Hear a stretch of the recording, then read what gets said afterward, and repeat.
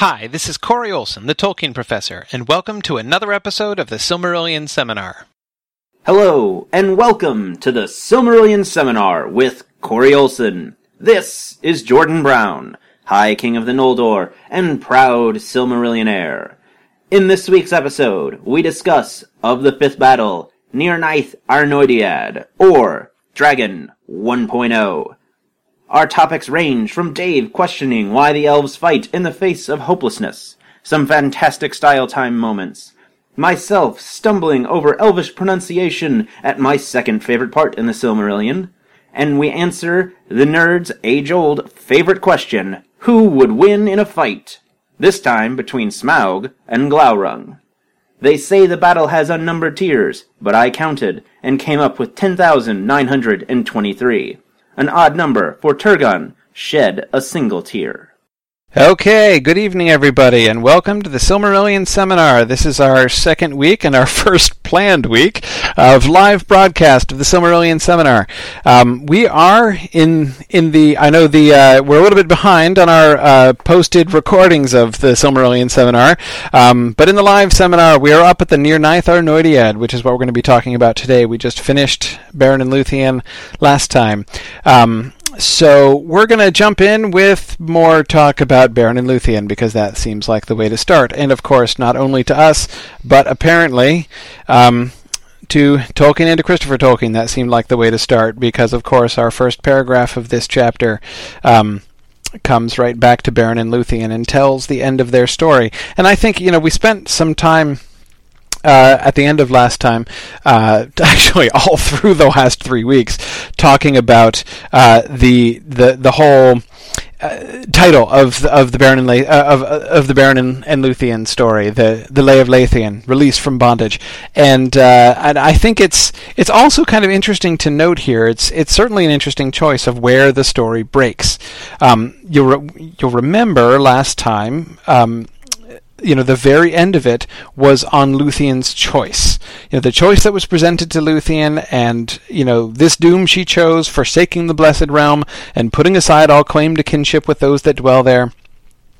And the end of the chapter is on both the good that comes through her choice, yet in her choice the two kindreds have been joined, and she is the forerunner of many in whom the Eldar see yet, though all the world is changed, the likeness of Luthien the beloved, whom they have lost. So from the elven standpoint, again, as we mentioned last time, that's sort of a very elven framework note there at the very end of the chapter.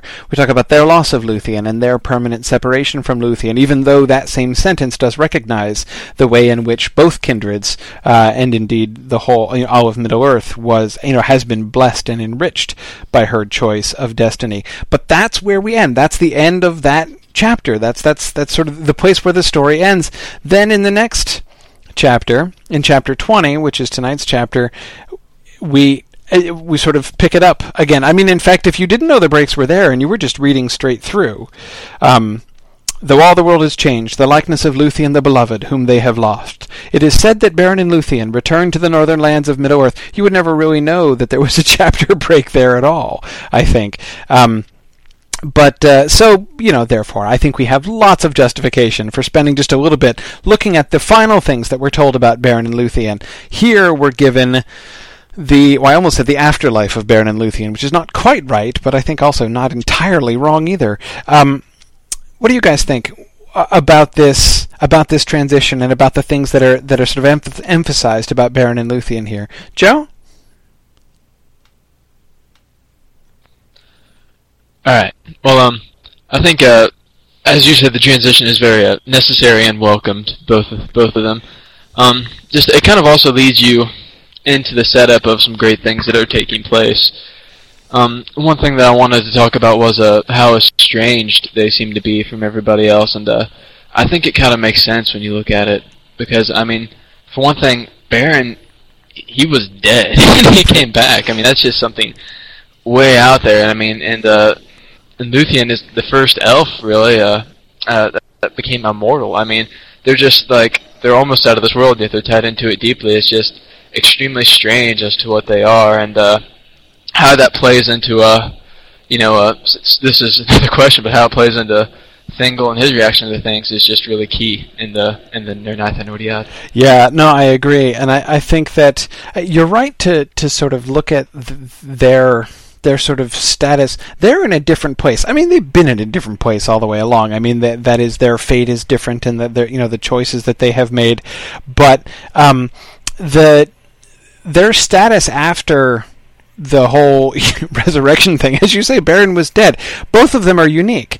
Beren is our only recorded resurrected human being thus far in human history, and Luthien is the only mortal elf. So yeah, I mean, she's put herself in a different category by her choice. He has been put into a different category by the grace that was given to him. And I mean, I think that this is sort of expressed really clearly in the name of in the name that is given to the place that they live. They separate themselves off, and then the place that they live is called the Land of the Dead that Live, Dorfirn Iguinar. And I think that that's the Land of the Dead that Live. Identifying both things. That is, that could sound by itself. That could sound like the place that is haunted by ghosts. But that's clearly not the sense of it. The emphasis is on their life. It's not like the land of the undead, but it certainly is. They are also being, both of them, classified as the dead, which is a label which fits both of them in different ways. Beren was dead. She has chosen death. So both death and life are therefore clearly related again. And yeah, Lara has brought up, and I think that's a really neat just kind of snippet that's thrown out there, that no living man ever saw Beren again. And that's again, they are completely separated. Brandon, go ahead. No, I just thought also that was interesting was that in terms of memorials, it seems that in Tolkien memorials are very important, and there are no one marked where last their bodies lay, so there's no memorial to Beren and Luthien, which I thought was kind of interesting in itself. Yeah, no, that is. I mean, and you're right. We might kind of expect that. I mean, especially since their deaths, their eventual deaths, especially Luthien's eventual death, you'd think would be a really big deal, would be something commemoratable. We think of the two other famous graves that we've seen so far, the two other very significant tombs, the tombs of Finrod and Fingolfin.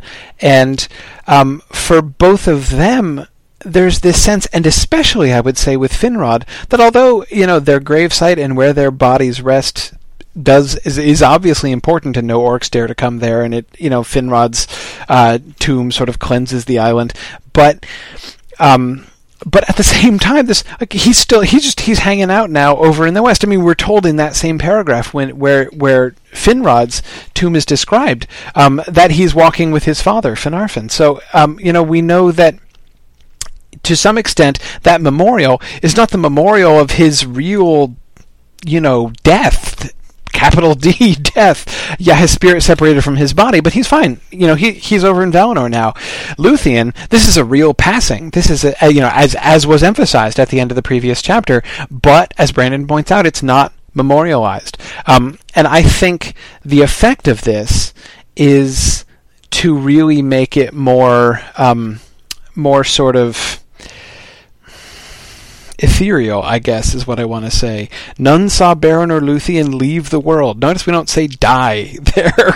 They leave the world. Dying, they've already done that, right? And now it's just departure. But John, I wanted to give you a chance here. I know you had a couple things that you wanted to say about this too. Yes. The first thing I would like to address is the sorrow of Melian, and also the separation, as we've stated earlier, of Beren and Luthien from the outside world. Actually, how about I go to Beren and Luthien first, since that is what we're on at the present time. Yeah. It reminded me of how when you were in the Fairy and Fantasy course that you were discussing, how Sir Launfal is separated from the world of men, and how he's basically cut off, sundered. And what we see is a very similar thing with Beren almost and Luthien, in the fact they are fenced away in basically the Dardan Wirchath, basically the lands of the dead that live. And while it's different, of course, because the roles are reversed, basically, Beren and Luthien are going to die. They're not going to remain immortal. What we do see, however, is this own subsection. And I wonder, I'm really wondering how much of this was sketched out when in the scene in The Lord of the Rings on Weathertop, when basically Aragorn is explaining to Frodo, Sam, Merry, and Pippin basically the story of Beren and Luthien, because it's not really made all that clear that they were really sundered, though it does seem to be on that mythic level. I think that's the right word to use. It's mythic. It seems at this point to be more legendary. And basically, the fact that it is remote and that it is distant is basically a matter for great topic of conversation and debate. The other final little note I wanted to mention was concerning Melian. Yeah. Because all throughout the text, we have basically seen her separation from Thingol in terms of counsel, her basically unrest with the whole Silmaril issue, and now we basically see her final grief. And I didn't know whether perhaps beginning this chapter with Beren and Luthien was a segue into another grief. That basically we begin with grief, and that this chapter ends in great grief. So that it almost has a bookend effect. Yeah. Well, it is, as usual, John, lots of really good stuff there, and I'll try to make sure I don't forget and lose my way here, but sort of working backwards, you're right, and certainly the end of the Beren and Luthien story, and the loss there, that is coming back to the loss there at the beginning, the loss of them and their passing away and their bodies not being known, is, I think, an important segue into is definitely an important segue into the Nirnaeth Arnoediad, because on the one hand, the triumph of the story of Beren and Luthien is explicitly one of the things that leads to the Nirnaeth. That is, it's, Maedhros hears the story of Beren and Luthien and says, hey, Morgoth is definitely vulnerable. Let's make one more attempt to take him out. However, it's like he doesn't remember the whole story. Remember, not just that it ends in tragedy, but that it ends in loss, that it ends in separation, and the loss and the downfall, and the separations and the deaths that happened there. I certainly agree that there is a kind of a bookend thing there, and I'm glad you mentioned the thing about Melian, because I wasn't really thinking about that, but you're right, and I think we've been talking about Melian and Thingol, and as you said, the gap between them. This is such an evocative illustration of that gap. Luthien went to Menegroth and healed the winter of Thingol with a touch of her hand.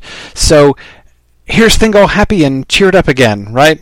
And at the moment that Thingol is emerging from his depression, from his, there's sort of this kind of shades of Theoden and Gandalf releasing Theoden from his gloom and depression that Wormtongue had gotten him in.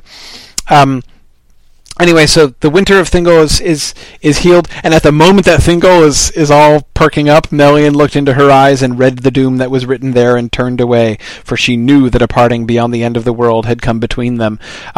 Melian is being seized by grief at the moment that Thingol is being recovered by joy, and you can see they're just not tracking together, or really, to be fair, Thingol is just not tracking with Melian. She is so far ahead of him right now, and he is just not in line at all here. But I think the emphasis on her grief, and no grief of loss has been heavier than the grief of Melian the Maya in that hour. and that's really remarkable stuff to remember, because she too, Melian too, even though she's a Maya, even though she's one of the gods, one of these angelic beings, she too is tied to Arda. So where the souls of mortals go is separated for now, even from the Valar, and that's an important thing to recall, and we're definitely reminded of that here. And I think it's we might perhaps be tempted to think that that it doesn't sort of matter as much. That is, hey, she's like one of the gods. Like, what? Why would she grieve so much? Well, actually, turns out it does seem to be a big deal. But also now, backtracking one more step, John, I think you're right, and I think the Sir Orfeo parallel is kind of neat. There is a sense, there is very much an element of fairy, that sort of mythic element of this sort of the enchanting nature of this region now, sort of the strange and eerie quality, the sort of the mythic status that the place that them and even the place that they live attains from the people around them. It's kind of funny. I mean, it's like super fairy, right? Because, these are all fairies. Elves are fairies. They're synonyms. So, this is the story of the fairies. But, like, the fairies who live near here consider this place, like, it's like fairy to them, right? So it's, I think that's a pretty neat observation, because it definitely does have that effect, I think. Brandon, go ahead. You wanted to respond to some of this? Yeah, no, I was just wondering, like, what exactly... I thought that was a really striking passage, too. The part about Melian's grief, and that no grief had been heavier than Melian the Maya in that hour. I was just wondering, what exactly is it that she grieves about? Because ultimately, yes, from the Elvish perspective, it's a bad thing to be lost Luthien, but it's ultimately a good thing in the end. I'm just kind of confused on that. Yeah, it doesn't sound like she's viewing this as a release from bondage, right? Even in the moment where we have what seems to be the final, or almost the final release from bondage that we see in their story, that is Thingol being released from the winter into which he had fallen. But yeah, Melian, she's not happy about this. She's not rejoicing at what has happened. But it seems to me just separation, that even she doesn't know where the souls of mortals go, and that she knows that this parting has come, which is a serious parting. She knew that a parting beyond the end of the world had come between them. So that's it is clear. This certainly is a good reminder to us as well of the way in which even these spirits, even the Maiar and the Valar, are invested, and do. Valinor. Sorry. Yeah, that they really are invested in our, sort of our frame of reference and our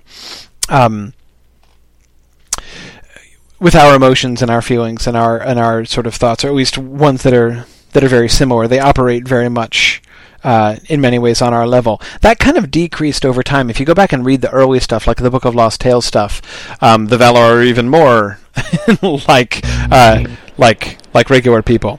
But you can still see it even in the published Silmarillion. Joe, go ahead.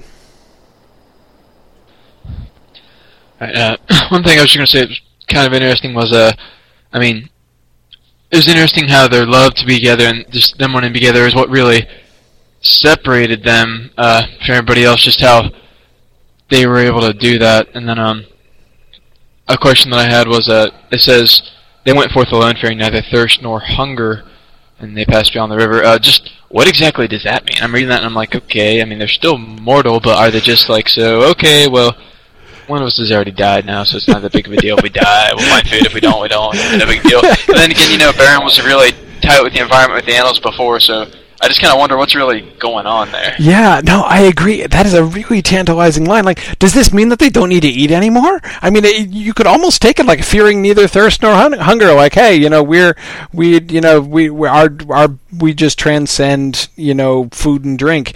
I don't think that's true. I mean, the whole point was that they chose mortality, right? Or that she chose mortality. So presumably they are mortals. But yeah, at the very least, it does sort of suggest that they have a really different attitude. This Beren and Luthien went forth alone, fearing neither thirst nor hunger.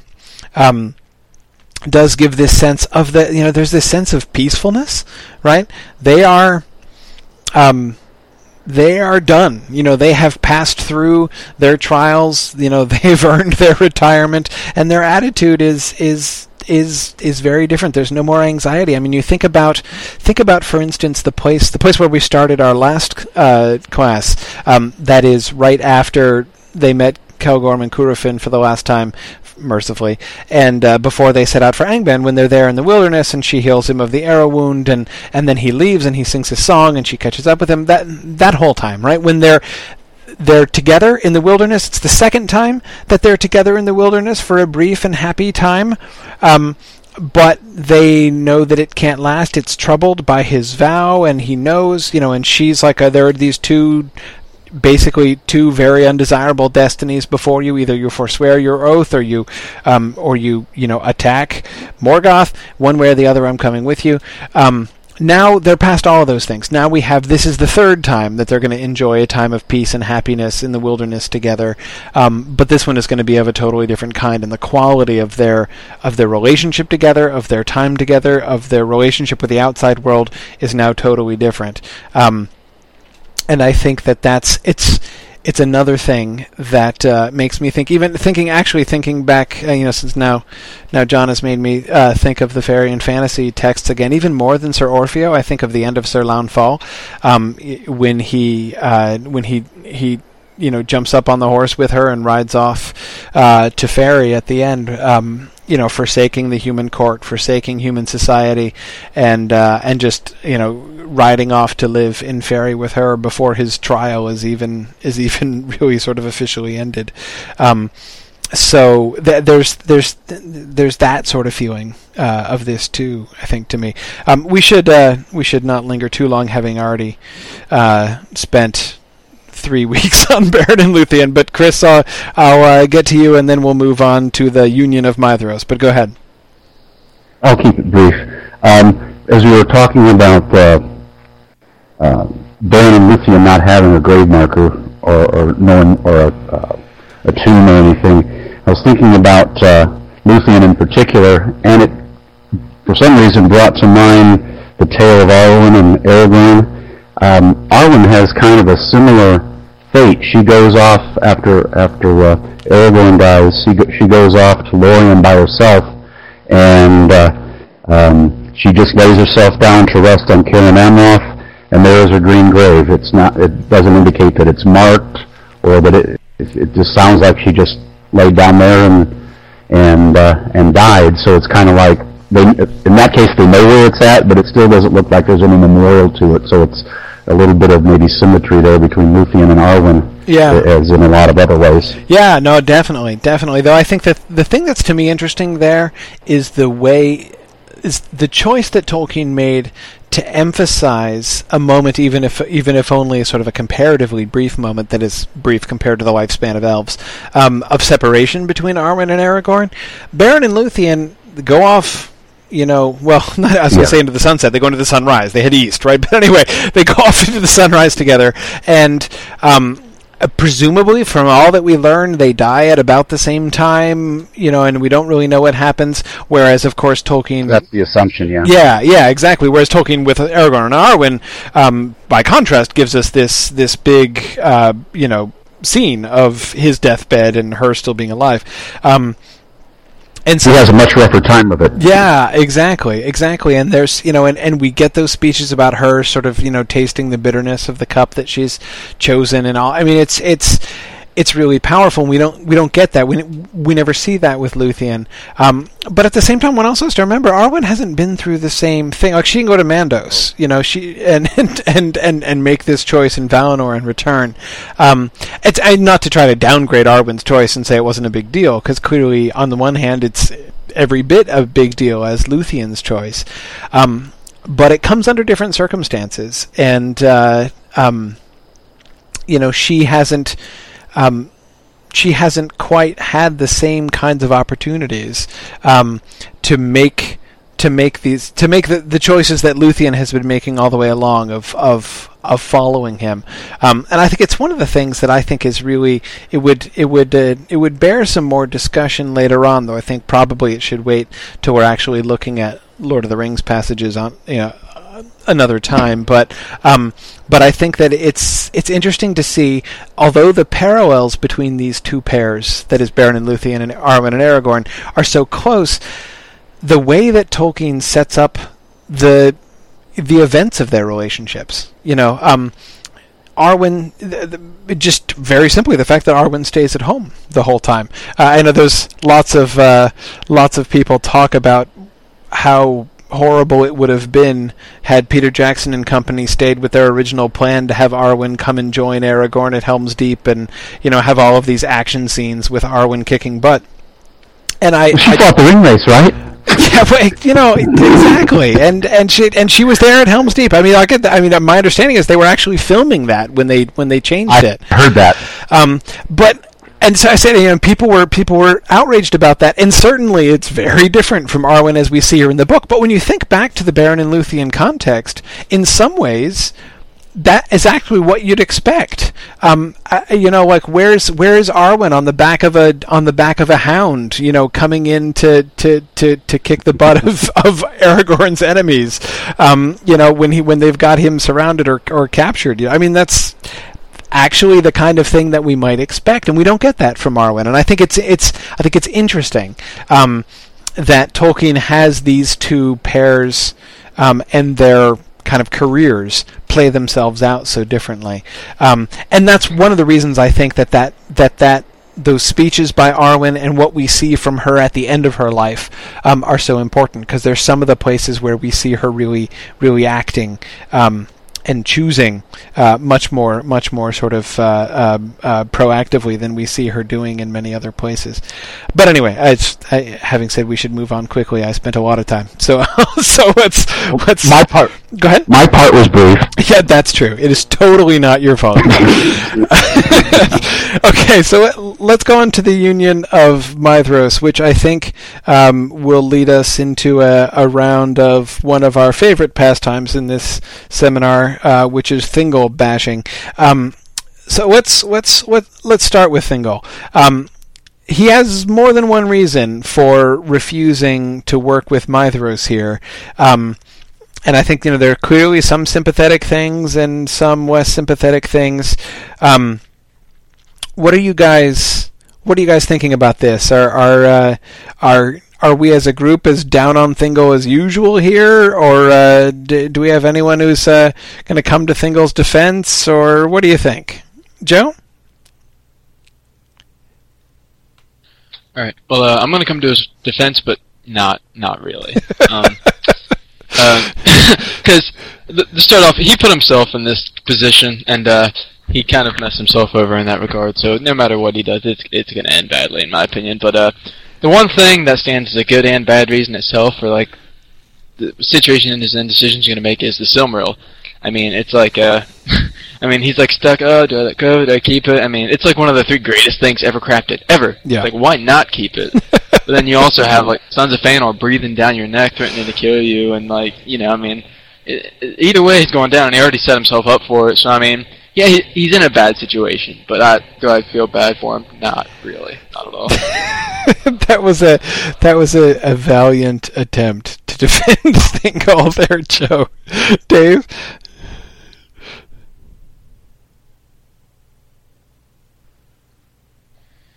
Yeah, I'm one of my flaws that I sometimes deal with is pride, and I certainly I emotionally sympathize with Thingol when he refuses to give up the Silmarillion, and it's hard to fault anyone for it's hard to fault him. I mean, it's easy to say, geez, should have given it up. Look what happens later. Should have listened to Melian. But there's no way he could possibly have known that would be the outcome, especially because ultimately it's not the Sons of Feanor that his downfall is sort of accomplished by his keeping in the Silmarillion, but not by the Sons of Feanor. So it's really difficult. It's too the path from where he is now to the future is so complicated. It's hard to really fault him for that. But on the other hand, it's not hard to fault him for his to the extent that his desire to keep the Silmarillion was based not on principle, like you guys don't deserve this, but more on desire to keep it for himself. That's obviously not a good thing. In terms of his unwillingness to support the mustering of forces to attack Morgoth, I mean, ultimately, we've discussed this before. No matter what they did, they were never going to win. So it's kind of pointless for him. He's not the one that's sworn an oath to go and take the Silmarils from Morgoth, and there's really nothing that can be accomplished by actually attacking Morgoth. So, I mean, why hold it against him that he doesn't send his forces in? Yes. Though I am tempted to quote Gandalf to Denethor here and say, such counsels will make the enemy's victory certain indeed. But I do understand. As you say, they didn't have any chance before. They don't have more chance now. I mean, it's very clear the direction, the arrow is pointing at this point in Beleriand. I mean, Morgoth is getting stronger. That is not him personally, as we see. He personally is diminishing, but his armies are getting greater. And many of his research and development projects are really starting to come to maturity, like Glaurung, and the elves are not getting stronger. The elves are getting weaker. We'd already lost Fingolfin. Sorry, Jordan. We've already lost Finrod. We lose Fingon in this round. Again, the elves are not getting greater. They're not multiplying. The orcs are multiplying and multiplying. The elves are not multiplying. So if they didn't have a chance before, they certainly don't have a chance now. So I agree on the one hand that that's sort of shrewd reasoning, but at the same time, I'm not sure that that kind of reasoning. I'm not convinced that it's entirely appropriate. I mean, one trend that you notice is that sticking together is almost always a good idea. Even if the odds are against you, sometimes especially if the odds are against you. That is, I'm just sort of looking at trends in Tolkien's works. The people who stick together and stick to each other, like, for instance, Beren and Luthien, do well. And those that divide and are divided, less so. But so that's not unreasonable, because using the Beren and Luthien example, you could argue that, okay, they never would have actually won the war. They could have never won the war, but they still might have accomplished some good by going to fight. And truthfully, what good is accomplished by waiting? You're still going to end up losing it. No matter what they do, fight now or wait and fight later, they still lose. I suppose maybe their hope is if we just hold out long enough, the Valar will come from the west and save us. But I guess I kind of agree with you that ultimately the point of banding together, of joining the union of the elves, is less that, well, if we all band together, maybe we could have won, but more about it's the right thing to do. Right. Even though we'll lose, even though we really have no chance, we should be sticking together. We should have some faith that some good will come out of teaming up, working together, collaborating, that sort of thing. And ultimately, I don't think his reasons, and the reality is that maybe he had good reasons for not going to war, but I'm sure those weren't his main reasons. I suspect his main reasons would be more focused on, spite for the Sons of Feanor and unwillingness to cooperate with the Noldor. Same thing with Orodreth. That I mean, he has very, very good reasons not to go to war, but ultimately, the thing that's really driving it is his resentfulness, which is justified, Right? Totally justified. Right. Nevertheless, at the end of the day, the greater evil is Morgoth, not the sons of Feanor. So, they really should have. The ultimate good here would have been to swallow your pride and go to war, even if you think you're marching to your death, I guess. Yeah. Exactly. I mean, looking at the Orodreth passage at the bottom of 188, of course he would not march forth at the word of any son of Feanor, because of the deeds of Celgorm and Curfin, as you say. Of course, who could blame him? And the elves of Nargothrond trusted still to defend their hidden stronghold by secrecy and stealth. And again, that's okay, that's practical, but again, practicality is not the whole thing. So your response to this is, well, screw you all, we're safe, so we're just going to stay here, which of course, as we'll see, is not true. Like, guess what? They're going to fall, they're all going to fall. And in fact, I'm reminded of exactly the terms of the discussion that the captains of the armies of Gondor and Rohan have during the chapter called The Last Debate, after the Battle of Pelennor Fields. When they're saying, like, so, are you saying, they ask Gandalf, are you saying that we should retreat to our strongholds and, lock ourselves in hopes that our time might last a little bit longer? And I think it's Aemir who says that, if I'm recalling correctly. And Gandalf says, no, he says that would be prudent, but I don't counsel prudence. And so instead, he says, instead what we should do is we should all get together and we should make a crazy, desperate, impossible assault. Now, of course, they have a shrewd reason for this, too. It's not just like, hey, let's all throw our lives away and hope this turns out well. But it's interesting that essentially what the elves of Beleriand are doing do in the end, that is especially those three kingdoms which have, secrecy and kind of defensive strength, namely Gondolin and Doriath and Nargothrond. This is exactly what they do. Let's retreat into ourselves and let's do our own thing, and we'll let the others, the others are going to perish, and that's kind of a shame, but at least we're safe in our little thing. That's the Nargothrond attitude right now. It's not yet Turgon's attitude. Turgon does leave. He opens the Leaguer of Gondolin and comes out to help, and that seems clearly a good thing. There's this catastrophe in the middle of the battle when Turgon shows up unexpectedly. But, as we'll see, it's going to be his policy from here on out after the Nirnaeth Ernordiad, and that's not going to work out well either. But anyway, yeah. So I think that there are a bunch of things that we can see here. But the one thing that I would point out, just going back for a second to Thingol, we can't avoid we shouldn't avoid or overlook and every day that he looked upon the Silmaril, the more he desired to keep it forever, for such was its power. And I think that, it's two really interesting things there. I mean, we can see that he is not just thinking fond and understandable and sort of sentimental thoughts about Beren and Luthien here. He's also thinking greedy thoughts and selfish thoughts. He just flat doesn't want to give up the Silmaril anymore, even though he didn't even... he at the beginning didn't even seem to care about it itself. It's not like he's like, I've always wanted a Silmaril and now I can finally have one. He was just trying to get Beren killed originally, but now it's kind of taking over him. That is, the desire for it is taking over him, and I think it's really interesting the way that his that line, for such was its power.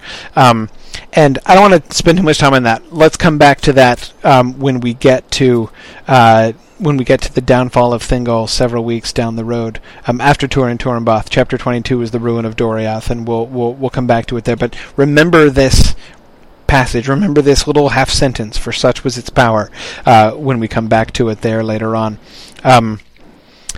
I am thinking we had better accelerate a little bit. Let's go on to Fingon's attack. And we're going to read because this really has to be done aloud. So let's read. Let's see. We had a couple volunteers for reading.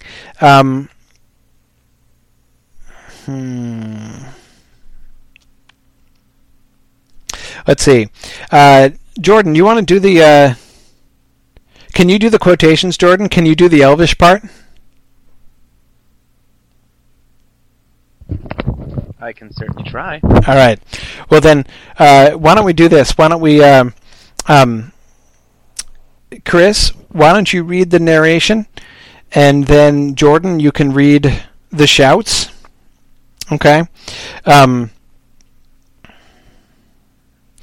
I want to start from the paragraph, our little pre-battle eucatastrophe here when Turgon shows up. So Chris, you should start with "But now a cry went up," and let's read that paragraph there. Very good.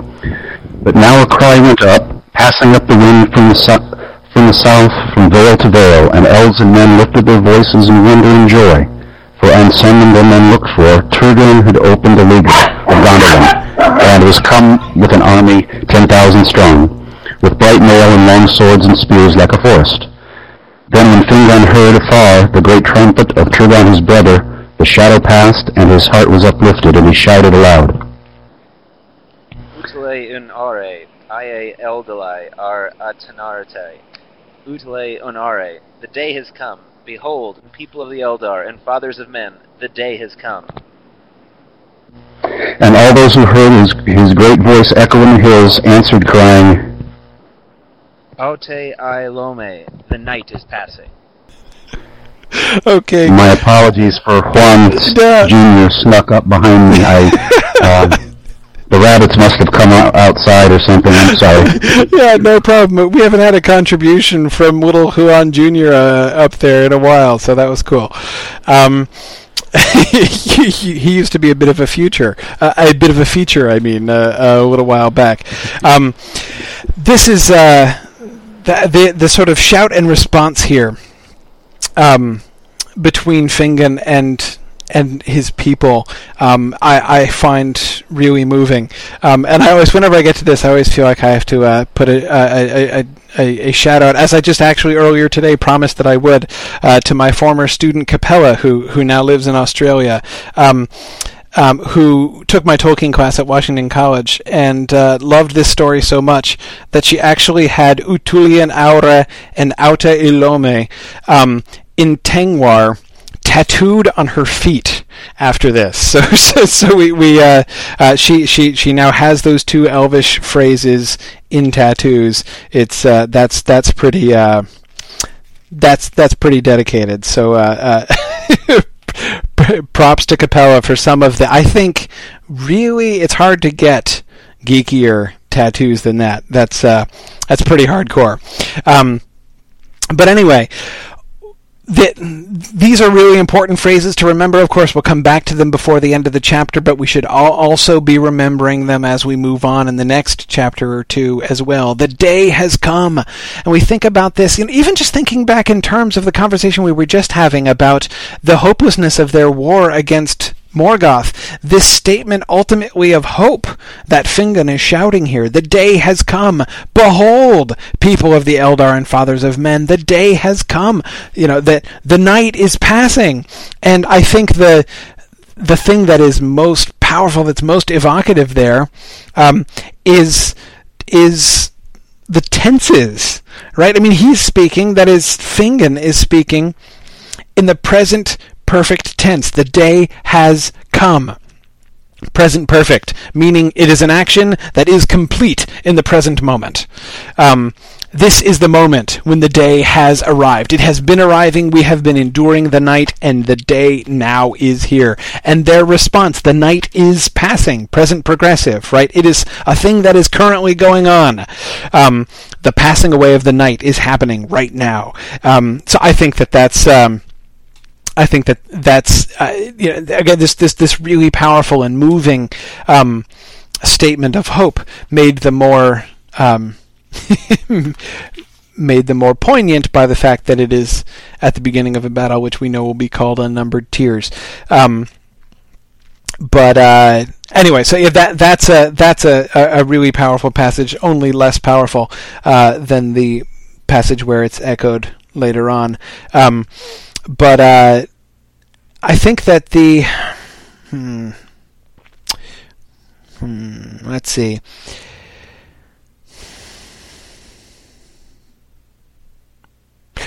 Mike, do you want to talk about Gelmir and Fingon here? Sure. What I noted in the passage with Gelmir is that to me read as if it was the most gruesome passage that we've got to so far, and I mean, the detail is pretty terrible, and then there's more gruesomeness in different parts of this chapter. There's a lot of extremely graphic and kind of bloody violence in this chapter, more so than in other chapters, and I would pick out the Gelmir kind of passage as the worst of the bunch. So this is the terrible battle of unnumbered tears, and Tolkien is laying on the gruesome detail pretty thick here. Yeah. Just an observation. Yeah. No, and I think that is... I think that's a really good observation, that we get these moments which we haven't seen to quite the same extent. I mean, even the heroic death of Fingolfin in combat with Morgoth, we don't get the gruesome detail. I mean, we're told facts about that, right? I mean, he's crushed under Morgoth's foot, and then Morgoth lifts his body and breaks it, and he's going to cast it. I mean, it's sort of horrifying enough, but yet we don't get, as you say, this sort of graphic, of hands being lopped off and heads. The pile of heads is that we get near the end of the chapter. We haven't seen much like that before, and it's like he's sort of bringing us in close to see these few as if by not shielding us in sort of high language from the horror and the gruesomeness, and I agree with you also as well, Mike, about the death of Fingon as well. That when they're sort of beating his body they beat him into the dust with their maces, and his banner, blue and silver, they trod into the mire of his blood. He has these visual images that he keeps giving, and he. That it's as if he is sort of evoking all of the suffering and the horror of the entire battle in these few gruesome visual images. A brief style time thing that I would actually since we're on a basic style time segment here. We've seen this kind of trend before, but I think that it's important to notice when this kind of thing happens, because we can see him sort of shift registers at different moments in the Silmarillion. That is, we can see him shift from the mode where he's just doing this sort of big, wide, panoramic view narrative, like we get at the bottom of 188 and forward. In those days, Maedhros, son of Feanor, lifted up his heart. We're not getting any description of an event here. We're just kind of being told, at this point in history, this is the stuff that's happening. But Maedhros had the help of the Naugrim. But Maedhros made trial of his strength too soon. From Doriath came little help. So, this is just the narrator speaking from 100 miles above the ground, kind of looking at the whole political situation. Then we get this transition point at the beginning of a paragraph, and I'm thinking of the top of page, not the very top, the second paragraph of page 190. On the appointed day, on the morning of midsummer, the trumpets of the Eldar greeted the rising of the sun, and in the east was raised the standard of the sons of Feanor, and in the west the standard of Fingon, High King of the Noldor. Then Fingon looked out from the walls of Ithel Sirion. Now we're in close. So the narration in this paragraph has suddenly zoomed in. We're getting physical description of an actual event. We're shown Fingon standing there on the walls of his fortress, looking out and seeing his host. And we're getting dialogue after this, not just sort of the epic dialogue of the battle shouts, but we get a direct quotation from the messenger, the captain of the host of Morgoth. And he's gonna zoom back out again later on. It's especially after thus ended Nirnaeth Arnoediad. Certainly, when we get to "Great was the triumph of Morgoth, and his design was accomplished in a manner after his own heart," we're back again to that way above the ground kind of summary. And I think it's interesting because, remember, as we've seen all the way along, this whole book is just a brief synopsis. I mean, we're being told these amazing epic stories, which if each of these whole stories were told, each chapter, probably contains several different epics that could be told. But we're getting these really, really shortened versions of them. And it's like we get these stylistic reminders that these stories exist, right? So here's still not the whole thing. I mean, the version of the Nirnaeth Arnoediad that we get is very, very brief, and yet here's a little taste of what the actual narrative would be like. We'll not get down all the way to ground level, but we'll get pretty close. And I think that those reminders are one of the things that make the sort of the narrative style of the Silmarillion so fascinating, that we can sort of see those different levels operating and then be reminded of the way in which there are all these stories that are as if they exist and are fully written, even though most of them are not fully written, but these stories that exist out there, that this is, and we're reminded that we're just reading sort of the digest version of this. Mike, did you have further thoughts you wanted to add? I'm sorry, two brief thoughts. One is I agree that in terms of the camera focusing in on detail, and I was just thinking about how Tolkien describes a warrior dying in battle, like maybe at the highest, most abstracted end of the spectrum is when he'll say, a warrior fell, and use that term fell. Yeah. And that sort of generalizes and abstracts what's going on. Here we have Tolkien operating at the other end of the spectrum, where we're getting the graphic detail about what actually happened to these warriors, and in detail how they were killed. And the Fingon one is especially evocative for me because you've got the granular description of what happened to him, plus the detail in terms of the color that his flags and the color of his, I can't remember right now, but there's the combination of the color plus the violence kind of jumps out at me in a way that other passages have not. Yeah. No, I agree. Blue and silver is his banner, by the way, that they trod into the mire of his blood. I just love that sentence. Yeah, no, I agree. Jason, you wanted to add something? Yeah, can you hear me okay? I can, yeah. Okay, great. Since we're dwelling on the Gelmir passage briefly, at the start of the next paragraph, we have the statement, by ill chance, at that place in the outwork stood Gwyndor, and my antenna immediately perk up whenever I see the word chance in Tolkien, and I'm wondering, this is kind of tying back into what Dave was saying earlier about, they can't win, even if they all band together and everything, but are we to look at this and say, well, this is not randomness, this is the outworking of the curse, that it had to happen this way, there's some kind of providence type thing happening here, that Gwyndor happened to be standing there at that particular moment to see Gelmir getting killed.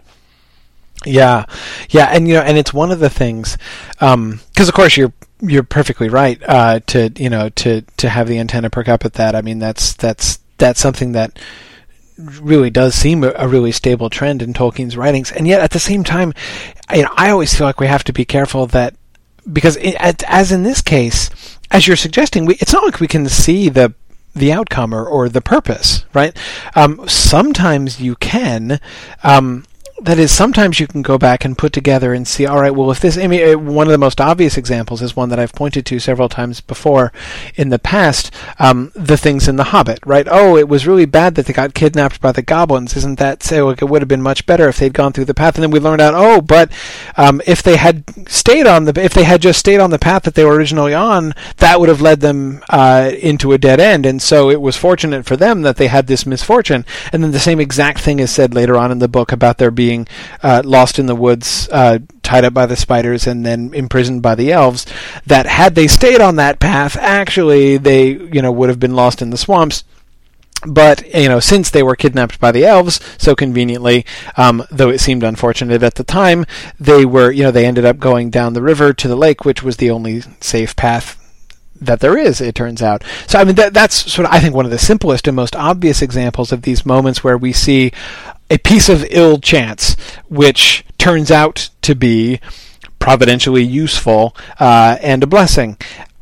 But, this doesn't seem obvious. It's not that one couldn't look at it hard enough from enough angles to be able to kind of work something out of why I guess it's a good thing that the host of Fingen gets destroyed, and but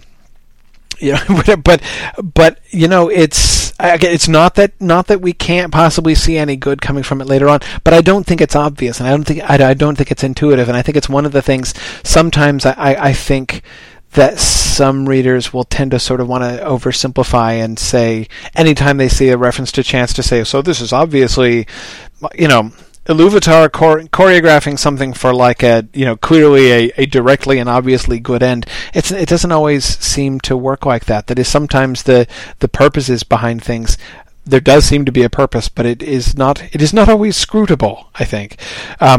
But Jason, go ahead. Yeah, I wasn't thinking in terms of. Sorry, I wasn't thinking in terms of saying, oh yeah, there's some good end necessarily that's going to come out of that. But I was thinking more of the kind of the outworking of the curse. Yeah. That this is part of the sort of judgment on the Noldor. Could we envision a scenario where the plan had just worked perfectly and they had won, they had driven down into the basement of Angband and gotten the Silmarils back? Obviously we know that can't happen, and so there has to be something happening kind of on the surface that prevents that. Although you scratch the surface, you look underneath, and there may be something else going on, which I'm thinking in this case might be the outworking of the curse when we read that phrase "ill chance." Mm-hmm. Mm-hmm. Yeah. And another thing to keep in mind, that we'll talk about this in a lot more detail next week, is that some of this stuff is also the power of Morgoth asserting itself as well. That is, he can apply curses as well, and he can also sort of work to make stuff happen.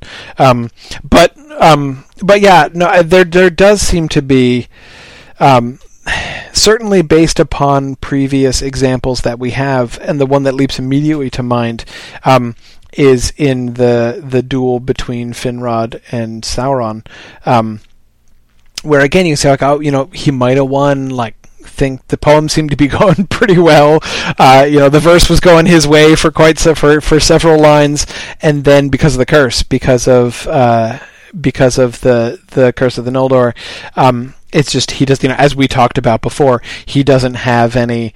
In the end, his the ground is cut from under his own feet by the curse of the Noldor itself, and the way in which he's always stuck by that. And so I think that we can kind of see that same pattern here.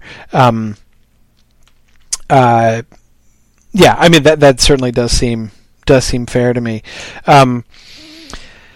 Thinking of the treachery and things, any thoughts on Uldor and the treachery of men here? We get this sort of different element, the sort of new element that is new. Not just, when we're used to dealing with treachery, but that's usually a Noldor thing, right? We think I think back to Melian saying to Thingol that now, we are ensnared in the fate of the Noldor as well, because you brought a Silmaril in here to Doriath, Brainiac, so that was great. But again, it's been a Noldor thing. It didn't even apply to Thingol prior to that. Now, there's more than just this is not just the Noldor treachery. I mean, you can say that there is a kind of irony, right, to the Sons of Feanor being on the butt end of a betrayal. Yeah, I mean, it's as the people of Ulfang, come in and attack them from behind. Not that you can't see any element of like, yeah. So how does setting fire to those ships feel like, guys? After all, here. So certainly, again, there is a kind of irony, a kind of a sort of understandable fitness to the Sons of Feanor being on the receiving end of some treachery, but they're not doing it. But it isn't their fault. So this doesn't seem to be an obvious working out of the oath itself. But I don't know. Does anybody have any thoughts on Uldor the Accursed, which is a fantastic name? Anybody? All right. Well, one last thing I wanted to say then is I love the business about how half of the double agents that Morgoth sends in disappoint him and remain faithful. Uldor the Accursed is kind of a cool character. To me, even cooler is Bor, who double crosses the double crosser and ends up defecting to the good guy's side. And that I think is a really interesting and powerful moment, and I think it's a really important thing, even to keep in mind when sometimes people object to the treatment of people like the Southrons in The Lord of the Rings. Right here are these evil races of men who come up and like, as if, Tolkien has characterized these, these southern races of men as just like, sort of mindlessly evil beings. Well, Bor should remind us that even those who have, even these peoples who have basically contracted with the enemy and agreed to serve as traitors, clearly still do have their own free will. Of course, it makes the people of Ulfang look even worse, but it is an important reminder that this kind of thing can happen. And that basically, if the Southrons are there on the Battle of Pelennor Field, it's not just because they are like, we must obey the master, or we are intrinsically evil, but they've made a choice. They could defect. There's a precedent. Dave? I think another interesting point about the treacherous men is that they ultimately don't get what they were promised from Morgoth too, right? Yes. He sort of he uses them and double cross. I don't know if you can call it double crossing. I don't know if they actually had a contract written down. You'll get these particular lands if you serve me in this war. But ultimately, he disappoints them as well. And who knows whether the motivating reason that they turn on the elves is that Morgoth promised them something. But the text makes a point of saying that they didn't get what they were promised. And Morgoth withholds from them the lands that he promised them, and instead gives them other lands. And I think that's an interesting point, because I sit and wonder, is that as a strategy for Morgoth, does that pay off? Does that work? On the one hand, you would think that after a while, if you kept saying like, look, work for me and I'll give you this, and then you don't give it to him, that eventually people would say, to heck with you, I'm not going to do that. On the other hand, it breeds more evil. It serves his purposes, because what he does, he screws them over, doesn't give them the land he promised, gives them other land, which I imagine embitters them, and then they take that out on the local populace, which consists largely of men who are faithful to the elves, the Edain, whom Morgoth hates. And so they go around and pillage and take land from people and abuse them and steal their women.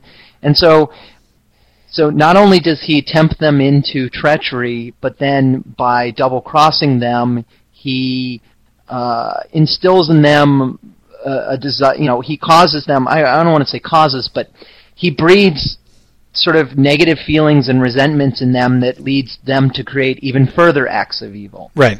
And so indeed, it's, I almost wonder if he isn't simply reneging on a deal, but he in fact intentionally does this to them in hopes that it will lead to them committing further acts of evil. Right. This is him, spreading evil. Right, and like making them more evil, because obviously their own their own level of evil was insufficient, right? I mean, like, look at the whole Boer disaster, right? That you can't trust these people. You never send humans in to do orcs' work, right? When this is. They were a disappointment, and it's also almost like he doesn't trust them either. Whatever, you guys stay over there in Hithlum. I'm not going to trust you with sacking Beleriand. I'm not going to send you guys after Nargothrond. I'm not going to send you guys after Thingol. I'm not even going to send you guys after the Green Elves over in Osiriand. I'm going to send you after the women and children of the House of Hador, okay? Can you guys mop up over there? And I'm going to keep you penned in, and I'm not going to let you out. It's almost like, for different reasons, Morgoth is now thinking little, undervaluing men. He was using them as his tool, and they didn't work out really well. I mean, it worked. That is, the treason did bring about the end of the battle and stuff, but it didn't work out like he had wanted it to, and it was a near thing. So yeah, they're not trustworthy. That's what I wonder. I wonder if, so, and maybe we're digging at things where we won't really find anything or there's nothing to be found, but I wonder at this decision not to give them what he promised. Is this just Morgoth being Morgoth? Is it, as you're sort of suggesting, could it be sort of motivated by is it sort of a punishment or revenge on these men? Like, you guys didn't really work out the way I planned, so I'm not going to reward you. Or the thing that I wonder about, which I'm not even sure about, is this indeed a strategy? Is he sitting and thinking, the best way to corrupt, I'm corrupting these men, and I'll start by tempting them, and then the next step in their corruption will be to withhold what I promised them and breed hatred, resentment, frustration, evil, with, or feelings that sort of will lead them to commit evil acts. So that's what I was thinking about this on a run, and I never really came to a conclusion, but I just thought it was curious, like, is this a concerted effort by him? Is he intentionally doing this knowing that this will further the corruption of these men, or is it perhaps just Morgoth being Morgoth? He never keeps his deals, so why do it now? Right. Yeah, and that does seem to be part of it. Morgoth being Morgoth. Sorry, as a Red Sox fan, I have strange associations with that phrase. But anyway, it's. Which is, sorry, it's sort of distracting me. I think that's certainly a part of it. I mean, is anybody surprised when Morgoth doesn't keep his word? But at the same time, one other way that I think that we can think about this, that is of the people of Uldor ending up in Hithlum, is the contrast, which is so. Which speaks so clearly, I think, to the difference in perspective. The people in Uldor are sent to Hithlum as a punishment. They wanted rich lands, but instead they're getting the shaft, and they're just ending up in Hithlum. Well, remember who was in Hithlum before? Not only the people of Hador, of course, but Fingolfin and Fingon. That is, the High King of the Noldor chose that for his realm, not because it was the greatest and most, but because he didn't care. And remember, this was even emphasized back in everybody's favorite chapter of Beleriand and its realms, when we were going through all the different realms and talking about who was ruling in which. You may remember, as I'm sure you have all bound every sentence and paragraph of that chapter to your heart with hoops of steel, that Finrod, we're told, is ruling the widest realm, and we're getting and basically exactly the bits that the children of Uldor really wanted to go to, right? The people of Uldor wish they could get Finrod's realm because it was huge and it was beautiful and it was green and it was excellent. And so while Finrod, the youngest of all the elven lords, as Tolkien emphasizes, had this huge wide realm, the High King had only this small, rugged, barren, not very pleasant land up in the north because he wasn't interested in that. In other words, the greatest among the elves were, humbly took the least, not only in size, but in quality of all of the realms, and cheerfully chose to live there, whereas the people of Uldor are being sent to the home of the High King of the Elves, to the personal realm of the High King of the Elves, and for them it's getting the shaft. And I think that I think speaks pretty clearly to the differences in perspective, and we've spoken before, of course, about the differences between sort of the humility of the good guys and the pride of the bad guys. But we should also talk about the dwarves.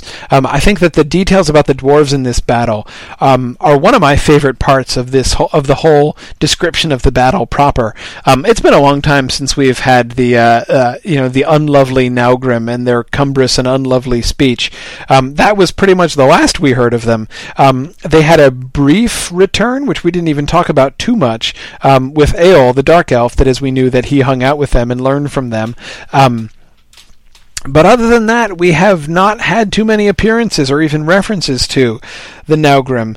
And yet here they show up in the middle of the battle and play a significant and certainly a memorable role.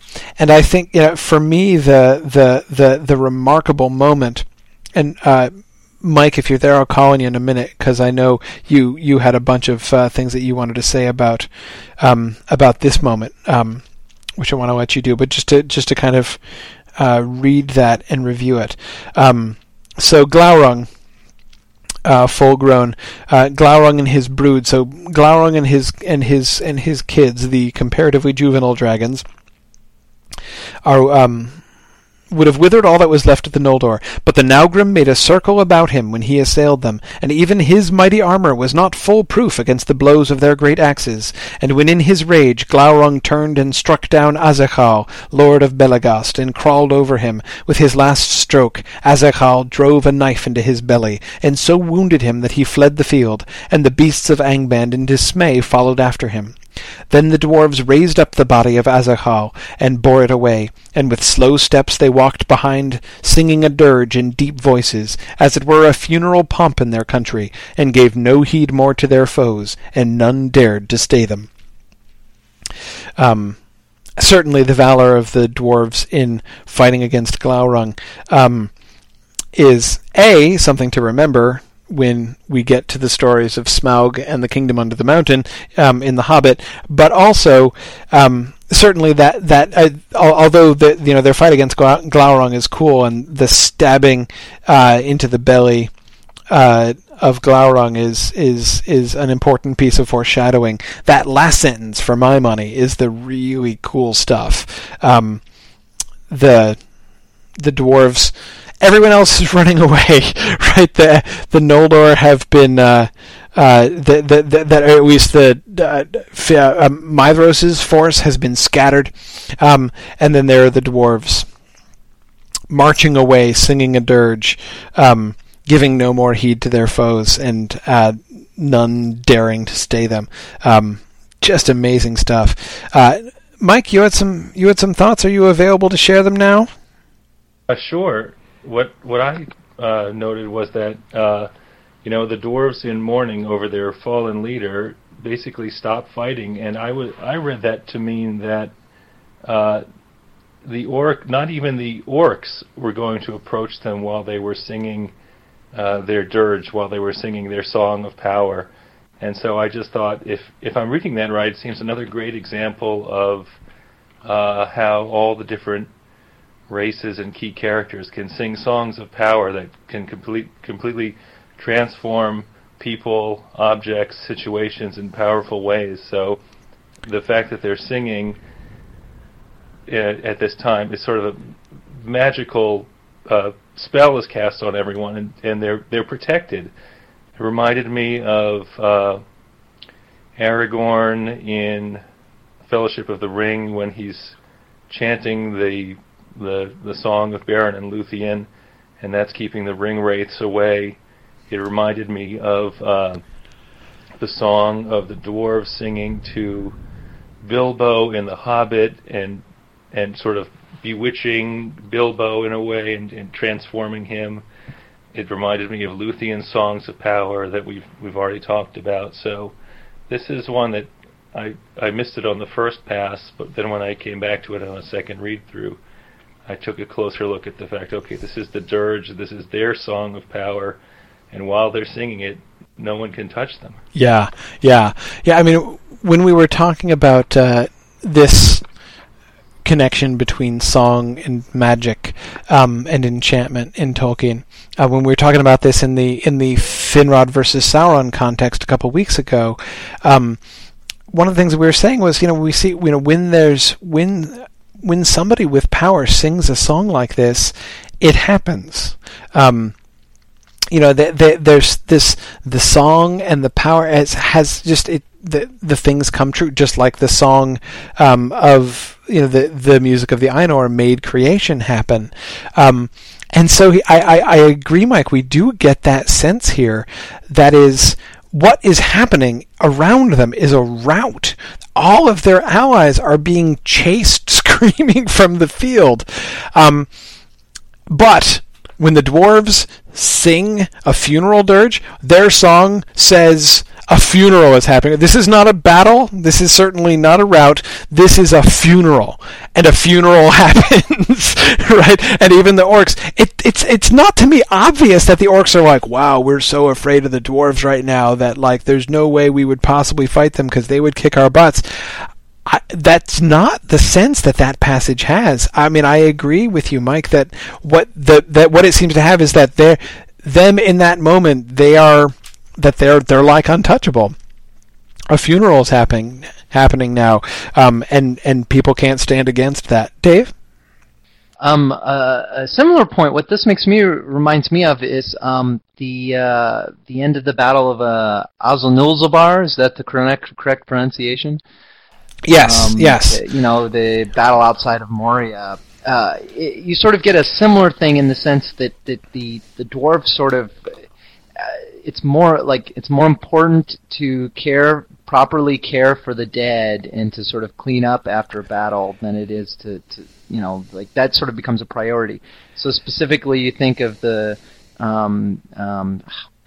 don't remember. Okay, who is it that at the end of the battle says, "All right, guys, let's go conquer Moria," and then somebody else is like, "We were here for revenge, not for that. We're going home now." Yeah. You recall which? It's Thrain, I think. I mean, it's Thorin's dad, I believe. Yes. Yeah. Yes, I think that's right. And is it Dain Dan? The cousin? It's like, no, screw it. Yeah, because Dain is the one who says, "No, I alone, all of you, have looked into Moria," because he killed Azog on the steps of Moria. So he was there, and he's looking in the gate of Moria. And it's Dain who's like, not sure that's a great idea. And the rest of the dwarves, because remember, we're told for that war against the goblins, that not just the people of Durin, but all, as many of the people of the 7 tribes of dwarves that could be gathered all come in. And so the rest of them are like, no, we're done. I mean, this was for vengeance, and we've gotten vengeance. We're not going to help you, reclaim Moria right now. Yeah, so it's and then in the aftermath of the battle, they're very particular about how the bodies of the slain dwarves are cared for, and they end up having to burn them because it's a choice between burning them or leaving them out for carrion to devour them, and that's not an option. But they're not thrilled about it because it's not in line with how they usually treat their dead. And then they also meticulously pick up all their equipment to ensure that it doesn't fall into the hands of orcs. And it's very interesting that they have that sort of they're very sort of very particular about those sorts of things. And so this kind of reminds me of that in the same. I feel like it's the same sort of attitudes coming through. Yeah, it certainly is interesting, especially in light of the fact that in Appendix A, Part 3, that is the Durin's Folk appendix of the Lord of the Rings, one of the things that Tolkien recognizes there is that there's this debate over what happens to dwarves when they die. Like, nobody really knows what happens to dwarf bodies, or at least there's dispute about what happens to the bodies of dwarves, and yet you're right that on these 2 high-profile occasions, we see the dwarves themselves paying a great deal of attention to what happens to the bodies and them taking funerals and funeral rites very seriously. So no, I think that. Can I ask a? Yeah. Oh, go ahead. No, it's okay. No, I'm about to change the subject. That's fine, actually. I'm done with dwarves. Go for it. What's that? Go for it. Oh, I wanted to ask a completely different trivial question, which is, so it's interesting. I feel like the picture of Smaug painted in The Hobbit is one such that, like, he's basically almost entirely unassailable and practically invincible, except for this bare patch on his left breast, and that all the weapons of the dwarves could never penetrate his hide. And yet here we see that they're actually the dwarves here are extremely effective against Glaurung, the father of the dragons, who's supposed to be the most powerful dragon. And I'm wondering, I sort of I'm wondering about this. It could just be that Glaurung has the same sort of unassailability that Smaug does, and that his weak point is also his underbelly, and it's just that Smaug happened to be wearing armor, essentially, the jeweled armor. Or is this potentially one of those sort of yet another one of those things in Tolkien where the older is better? So these dwarves made better weapons than the later dwarves, and so even though this is a more powerful dragon, they battle him more effectively and can penetrate his hide, because these are essentially sort of the better older dwarves who know the craft and know how to make these really wonderful weapons, and that the later dwarves at the time of The Hobbit and The Lord of the Rings have sort of forgotten all these wonderful secrets of old, and they don't make quite as good of weapons, and so they can't fight the dragons quite as well, and that kind of stuff. Because it's, that's really the picture that's painted when Smaug invades the Lonely Mountain is the dwarves just run. They're like, we don't stand a chance, we can't fight him, our weapons are useless against him. And here you have the dwarves fighting Glaurung, and they're standing in there, and they're doing some damage. Right. Well, I think two things to remember there. One is that I think there's every reason to think that Smaug is more powerful than Glaurung, because he is, as we'll see several chapters down the road, though Glaurung is the father of dragons, and older does tend to be better, and so you'd think he would be the greatest. In some ways he is, but he's only Dragon 1.0. We're going to get Dragon 2.0. There's going to be a major upgrade to dragons, and Smaug is a winged dragon. Glaurung does not have wings; he cannot fly. He is a land-bound dragon. So him and the Balrogs fighting on foot throughout this battle, as we see. But the winged dragons are going to be a massively powerful and just an enormous force, way more powerful than the original dragons, and Smaug is one of that kind. So, on the one hand, we actually do have reason to think that Smaug could actually be more powerful than Glaurung to start with, but I think the dwarves we also have reason to think are lesser than the old dwarf. Not their weapons, perhaps, but also them themselves. I mean, we were talking about. This reminds me of this sort of the similar discussion we were having about Luthien kicking Sauron's butt, and kind of the difference between the three different stages of Sauron's career here. Right, at this point when. Or doing it the other way around. In the Third Age, you've got Sauron as this, functionally infinite from the point of view of the little good guys opposing him, power of evil that nobody could possibly stand up against, and they just have to kind of undermine him by destroying the ring. But there's no even question about fighting him head to head. And whereas that, prior to that, at the end of the Second Age, it's possible. It takes a lot of effort, and a lot of people die, but they can and do take him down. Then going back to the First Age, when Sauron gets completely defeated by an elf maiden and a dog. So, and I think, as I was saying last time, I think that is. One of the things that we're supposed to take from that is a reflection of how people have decreased. The good guys just are not as great. They're not as powerful. They don't have the stature do that anymore. And I think that that we can see the same thing happening with the dwarves. I think to some extent. Again, and I would say they're personally, not just in their smithcraft, but in their whole. I was about to say their stature, which I don't mean to be a short joke towards dwarves, just that they're not as powerful. But Chris. Just a quick comment on the dwarves and their craft. I've always had the impression that, particularly in Khazad-dûm, the dwarves are at the height of their craft, if you will, at the time the Balrog is awoken in the Third Age. And then after that time, they say all the people who really knew all the ancient secrets, or all the really good stuff, were killed, and so everything they did after that was of lesser quality, like the Bilbo's mail coat that was made, perhaps in the old days, before Moria fell.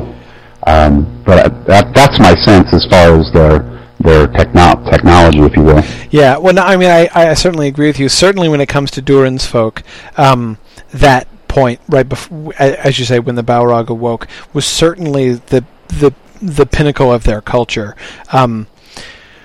Whether it was, whether or not their smithcraft was better then than it was 1,000 years previously, I'm not sure. I would think possibly yes, because that's also the moment at which they have been collaborating with the Noldor that lived nearby.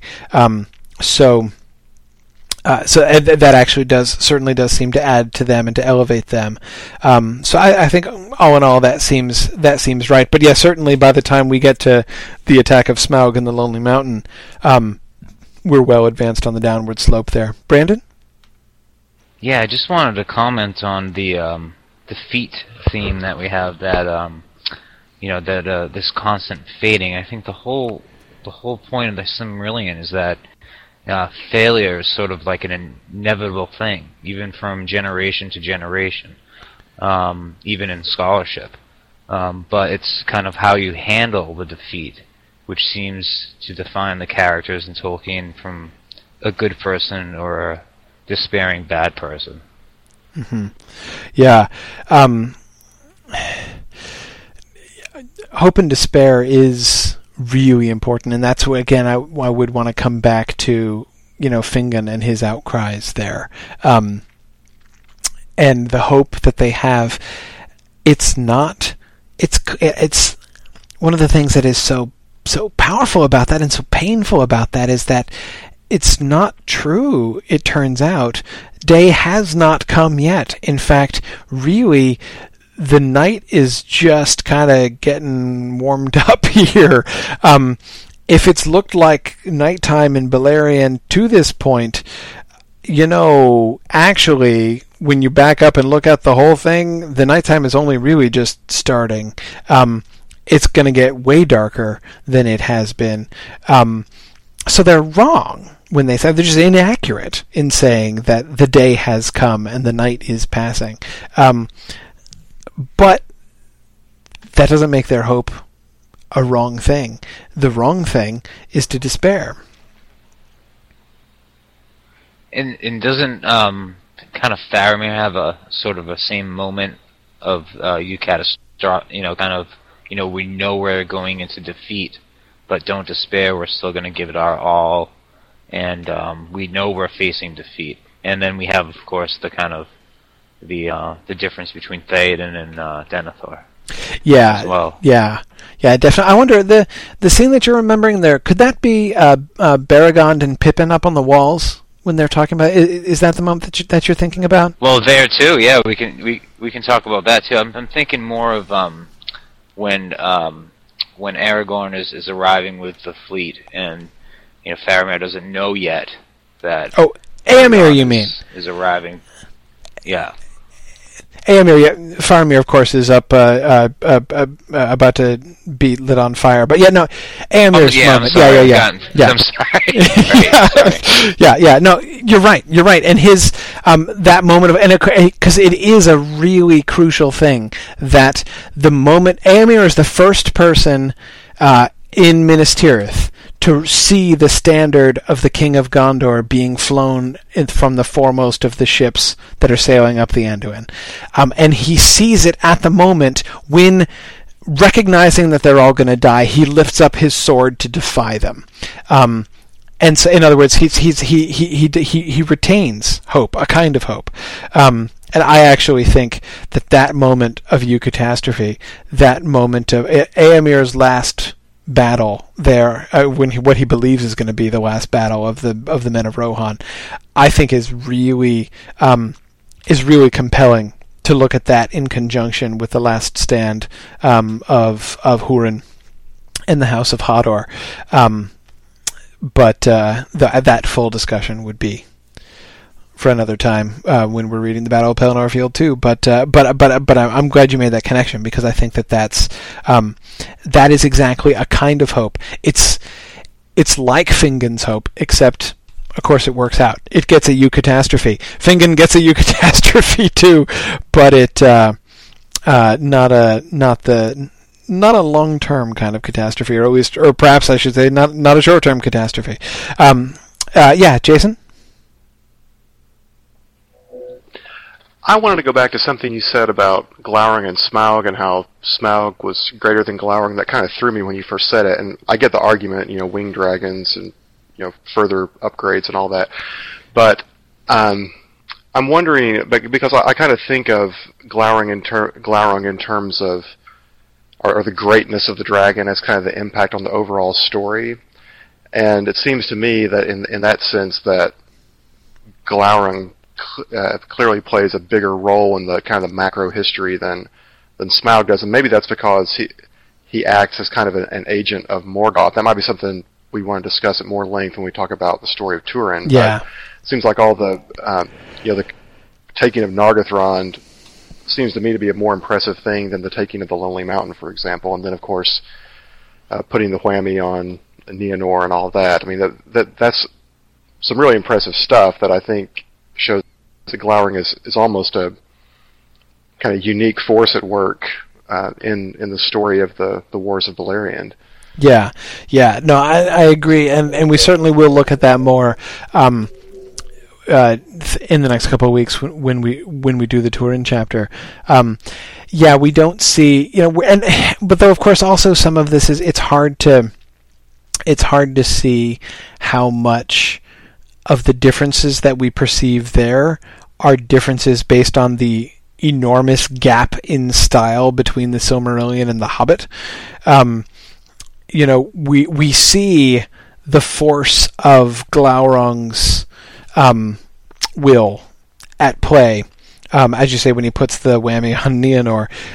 In The Hobbit, we're told that Smaug had a rather overwhelming personality, right? Which, I'm not sure doesn't actually mean the same thing. That in that moment, Smaug is trying to put the whammy on Bilbo in a similar way to what Glaurung does, if not to Nienor, at least to Turin. But it doesn't work because Bilbo doesn't go along with it. He does not, for instance, and this there are several times when you read the story of Turin and Glaurung, and then come back to Bilbo and Smaug. There are so many things that you can see there that we might not have noticed otherwise. Like, for instance, Bilbo refusing to tell the dragon his name, which the narrator points out is very wise. Turin, as we'll see, cheerfully declares his name to the dragon, which is not a good thing. So anyway, I totally see where you're coming from, and I definitely don't want to underestimate the power of Glaurung or sort of downplay either his significance or his strength. I don't want to be tagged as a Glaurung apologist or anything like that. It really struck me when you made that comment, and I thought I was just kind of turning it over in my mind as to how we would measure the greatness of a dragon. So it was an interesting little digression. Yeah, no, I think so. Okay, we should. We're starting to run out of time, so I want to at least get to the last stand of the House of Hador before we leave. And here the two things I want to look at are first their discussion with Turgon, and especially Huor's prophecy, and then I want to look at, of course, Hurin's final stand. So Huor first. Let's look at his actual prophecy that he makes. Page 194. Turgon has just said. So Hurin tells Turgon, "Go now, Lord, while time is, for in you lives the last hope of the Eldar, and while Gondolin stands, Morgoth shall still know fear in his heart." But Turgon answered, "Not long now can Gondolin be hidden, and being discovered it must fall." File that away. We'll come back to that in several weeks when we come back to Gondolin. Turgon saying, first of all, it can't be hidden for long. It's not going to be long now before he finds it, and if it's discovered, it must fall. I think he's going to be thinking a little bit less clearly than that a little bit further down the road. But anyway, then Huor spoke and said, "Yet if it stands but a little while, then out of your house shall come the hope of elves and men. This I say to you, Lord, with the eyes of death, though we part here forever, and I shall not look on your white walls again, from you and from me a new star shall arise. Farewell." Now, I think it's not that the prophecy is I don't want to sort of make it sound more complicated than it is. It's not that the prophecy is itself very inscrutable. I mean, if we know anything of the stories that come after, even without having read the end of the Silmarillion, even just from the references that we get to this in the Lord of the Rings, we should be able to make a good stab at what he's talking about here. It's plain that he is prophesying the birth of Eärendil and the significance of Eärendil in facilitating, at least, bringing about the salvation of the people of Beleriand. But I think that the choice of words here and the choice of imagery and the like exactly what he prophesizes and the things that he says I think are really interesting. But Brandon, go ahead. Yeah, I was just about to say the exact same thing, that this star that shall rise is probably going to be Eärendil, but it's just interesting that he says it with the eyes of death. You know, he says this with the eyes of death, and one thinks sort of a Mandos picture of like this impartial kind of very doomsman-like prophecy. And just how that's going to be fulfilled is just it's just very interesting how prophecy plays out, or doesn't play out, or doesn't seem to play out at the time in Tolkien, especially here. But this is kind of, you're right, very kind of sort of clear cut. Yeah, it is. Again, it is in general terms. Though I agree with you. I think that thing about the eyes of death. And this is the second time that we've had that. The other person who saw really clearly with the eyes of death was Feanor. As he knew he was going to die, with the eyes of death, he sees, and he knows for certain. He sees Thangorodrim, and he knows that the Noldor are never going to be able to take it.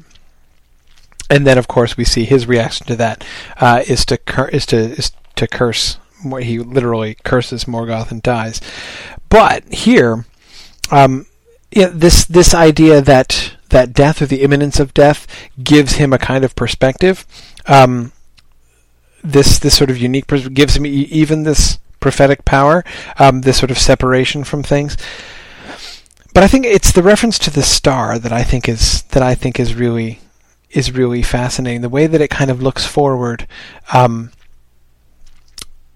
rising of the star, on the one hand, is a sign of hope. And when the new star rises, Eärendil, bearing the Silmaril, is going to be launched up into the sky as a star. And that will happen prior to the final battle, to the War of Wrath at the end of the First Age. And that is a sign. And when the people will be told, I mean, of course, this is jumping ahead, but it's prophecy. We're supposed to be jumping ahead.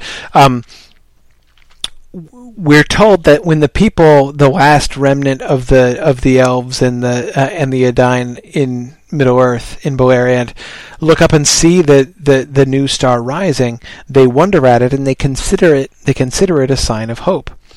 But at the same time, the being a new star is also sort of the final destiny of Eärendil that goes. It's beyond just the battle, and of course it's also the Silmaril itself that is the new star. It's the light of the Silmaril on the brow of Eärendil that gives the light of the star. So what he's prophesying is the ultimate destiny of this Silmaril, and the Silmaril taking its place in the heavens. Again, and this is the final destiny of Eärendil. It's not just, and the Valar, I prophesy that the Valar are going to come back and finally kick Morgoth's butt and it's going to be awesome. What he's prophesying is this sort of final state. The final state of the star of Eärendil being in the sky and the Silmaril taking its final place up there. That's going to happen. That's going to be facilitated.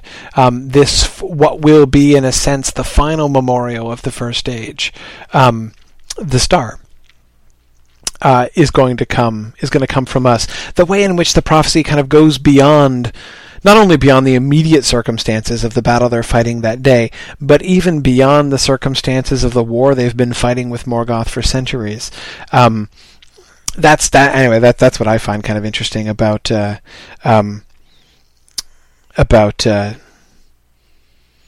prophecy. Yes, and as Dave is commenting, Dave, are you there? You want to say that aloud? Sure. Well, you just make me. It's very interesting. You're saying that here we're looking forward to the rest of the story, which leads all the way up till the Lord of the Rings and even beyond.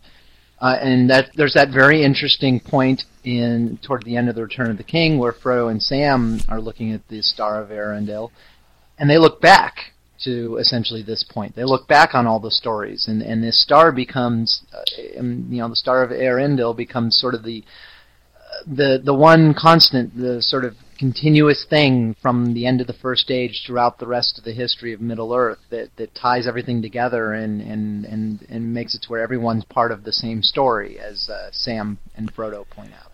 So I just thought it was very interesting that here we're looking forward to that, and then there's that point at the end of the Return of the King where we look back on it all. Yeah, I agree. I mean, it becomes the guiding light. It becomes the one thing which is above all of the stories and connecting all of the stories. Eärendil, I mean, and at the same time, in Tolkien's own writing history, Eärendil was the beginning of all of the stories. The story of Eärendil, in its initial versions, which we don't have in full, was the very first of all of the stories of Beleriand that Tolkien wrote. It started with Eärendil, and he becomes and ends with Eärendil, or rather, Eärendil is continuing to oversee all the rest of it. So there certainly is a way in which, at the end of the day, the Star of Eärendil in his ship with the Silmaril on his brow in the sky, sort of flying over top of Middle-earth, is sort of that last central ultimate image, sort of epitome of the whole story, of this whole story of the Lord of the Rings story. I mean, it's kind of, it's in a, I mean, I was tempted to say it's like the key to the whole thing. I don't want to say key because it makes it sound like it's sort of like a riddle to which Eärendil is the answer, but it is certainly, that image is kind of given to us as a way to sort of link all of the other things together. So I just think that in this way, Tuor's prophecy goes beyond what would already be pretty cool, which is a prophecy of the final deliverance of the people of Middle-earth from the domination of Morgoth. That'd be an awesome prophecy, but his prophecy goes beyond that. And what he gets a glimpse of is he gets a glimpse of the big picture. Kind of like, remember in Mordor when Sam has that glimpse of the star up above in the sky, which helps him to see the big picture and to put evil in its place and to recognize that the shadow is but a small and passing thing after all, and that there is high beauty above its reach. That it's like that's what Huor is seeing here with the eyes of death. That glimpse, and not just the fact that high beauty exists, but the role that elves and men are going to have in it, and the fact that what they're doing here, no, they can't possibly hope to defeat Morgoth, especially now that most of their armies have been slaughtered, and all of their people, that is the people of Hador, are just about to be butchered. However, what they're doing really does matter, and they are contributing, they are making a part of that story. They, together, from Huor and from Turgon, is going to come this new star, that high beauty that is going to be above and beyond the shadow. So, yeah, big fan of, not only a big fan of that passage, but that is the passage with Sam seeing the star in the Return of the King, but big fan of Huor's prophecy in the whole scope of things. Okay, on to the one other thing of which I am a huge fan, which is the last sacrifice of Hurin. Does somebody want to read this? Can we get a reading of the last of all Hurin stood alone paragraph? Volunteers. Joe? Alright, you want me to go ahead? Go for it. Alright. Last of all, Hurin stood alone. Then he cast aside his shield, and wielded an axe two-handed, and it is sung that the axe smoked in the black blood of the troll guard of Gothmog, until it withered. And each time that he slew, Hurin cried, Aure in Teluva, day shall come again. 70 times he uttered that cry, but they took him at last alive. By the command of Morgoth, for the orcs grappled him with their hands, which clung to him still, though he hewed off their arms. And ever their numbers were renewed, until at last he fell buried beneath them. Then Gothmog bound him, and dragged him to Angband with mockery. With mockery is one of the most painful things there, I think. But, awesome. Very good. Very good. Now, obviously, since I emphasized so heavily the cry and response from Fingon and his host earlier, we're obviously supposed to be remembering that here in this moment, hearing Hurin cry out, and it's all the more evocative remembering the fundamentally communal nature of the earlier shouts, right? It's Fingon, the High King of the Noldor and captain of the host, crying out to his army, and the army responding in one voice to him, and now this is Hurin completely alone, surrounded by the corpses of the men of his people. He is the last man in his entire army left alive, and he's still crying out, an echo of that cry that they were shouting back and forth before. And his sorry, Mike, go ahead. In comparing the two passages, and in this second one, the sun is now setting. The sun is actually physically day is ending. The sun is going down when he's saying this. Yes, exactly. And you look at what his cry is, day shall come again. Again, I spent time talking about the grammar of the previous outcries, and I think that this one is just as good. You can see the really cool things that he is suggesting by saying day shall come again. Notice we're in the future tense now, right? Day shall come again. This is no longer, I am confident that this is what is occurring now, but rather, I am, which the other was too a statement of hope, and now this is more clearly, even though everything is collapsing, even though all is lost, day shall come again. Nick?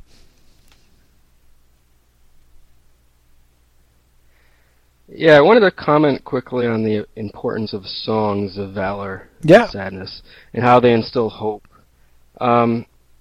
With this passage, it's all prefaced with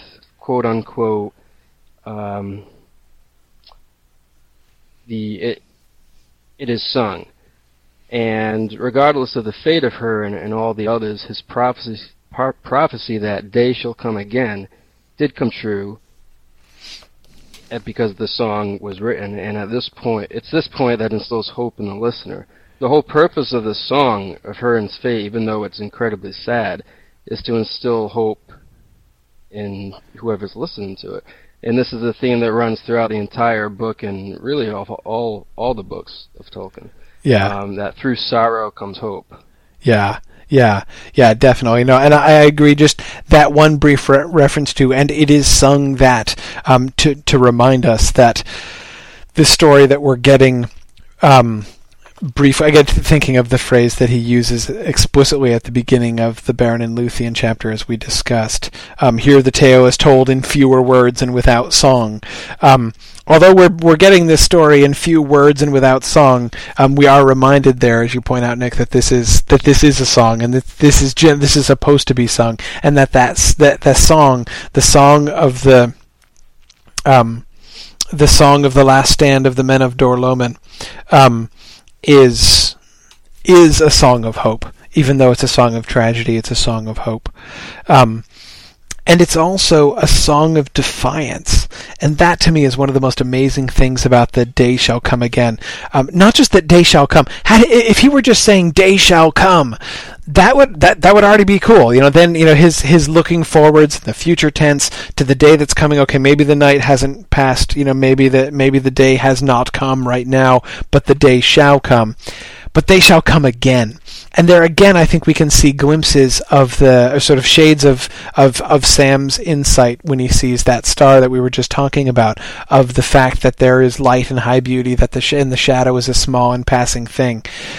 He is mocking Morgoth here in this cry, not only by saying, I am confident that the day will come when you will be overthrown, that when your evil will pass, and that light and beauty will return. He's not only saying that, he's also saying, it used to be day, and it's gonna be day again.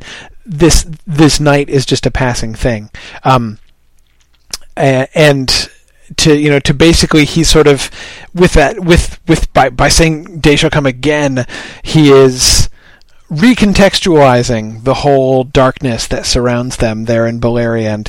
This is just this is a passing night. There was light before, so even the night, the big darkness that we got earlier, in the darkening of Valinor and the destruction of the trees, that was pretty bad. But you know what? That too, it's a night.